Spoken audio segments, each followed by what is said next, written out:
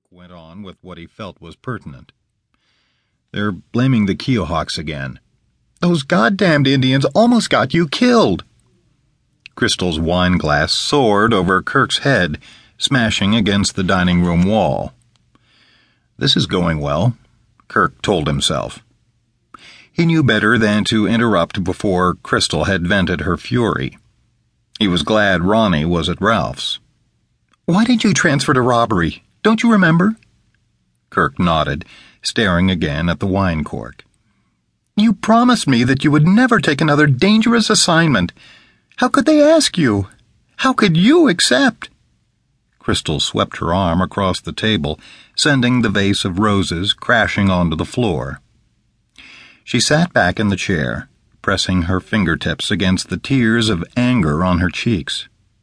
She wasn't yelling anymore, which made her words more potent.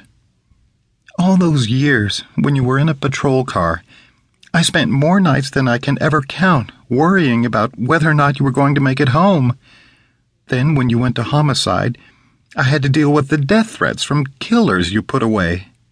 When you became a hostage negotiator, you were pulled out of our lives to travel all over for days at a time. Lake Chinoa was the last straw. How many people were killed there? I can't take this anymore." Crystal didn't want to cry in front of him. She pushed herself away from the table and went into the kitchen. What hurt Kirk most was that she was right. He wanted to quit staring at the cork and go tell her that this would be the last time.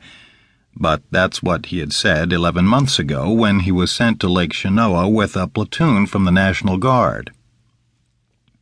The horse ranching community of Lake Chinoa was only a 9-hour drive northeast of Las Vegas. But to Crystal, it might as well have been halfway around the world. Nearly a year ago, word reached Vegas that the Keohawks were on a rampage, off the reservation and out of control. The report stated that the Keohawks were burning down ranches and killing people. The National Guard was ordered up to restore order, and Kirk was sent in case the Keohawks had taken any hostages.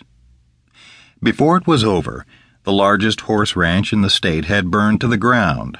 The commander of the guard, 6 townspeople, and 9 Keohawks were dead.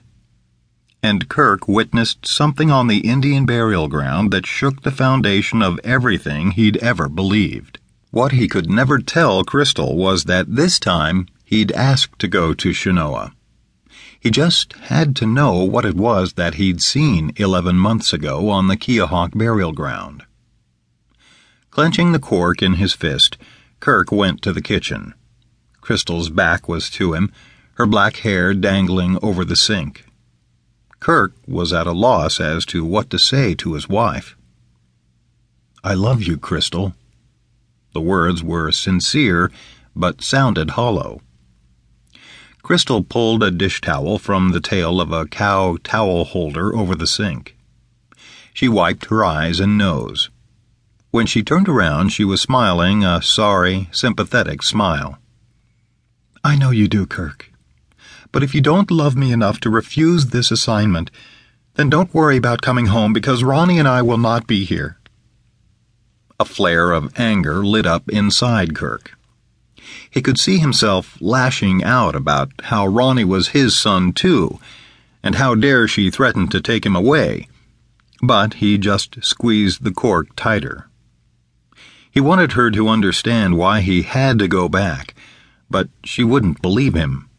Hell, he was doubting it himself. "A couple of more years and I'll have my 20 in. I can retire." Crystal threw the towel in the sink. Kirk blocked the dining room archway to keep her from leaving. "I don't want to lose you, Crystal.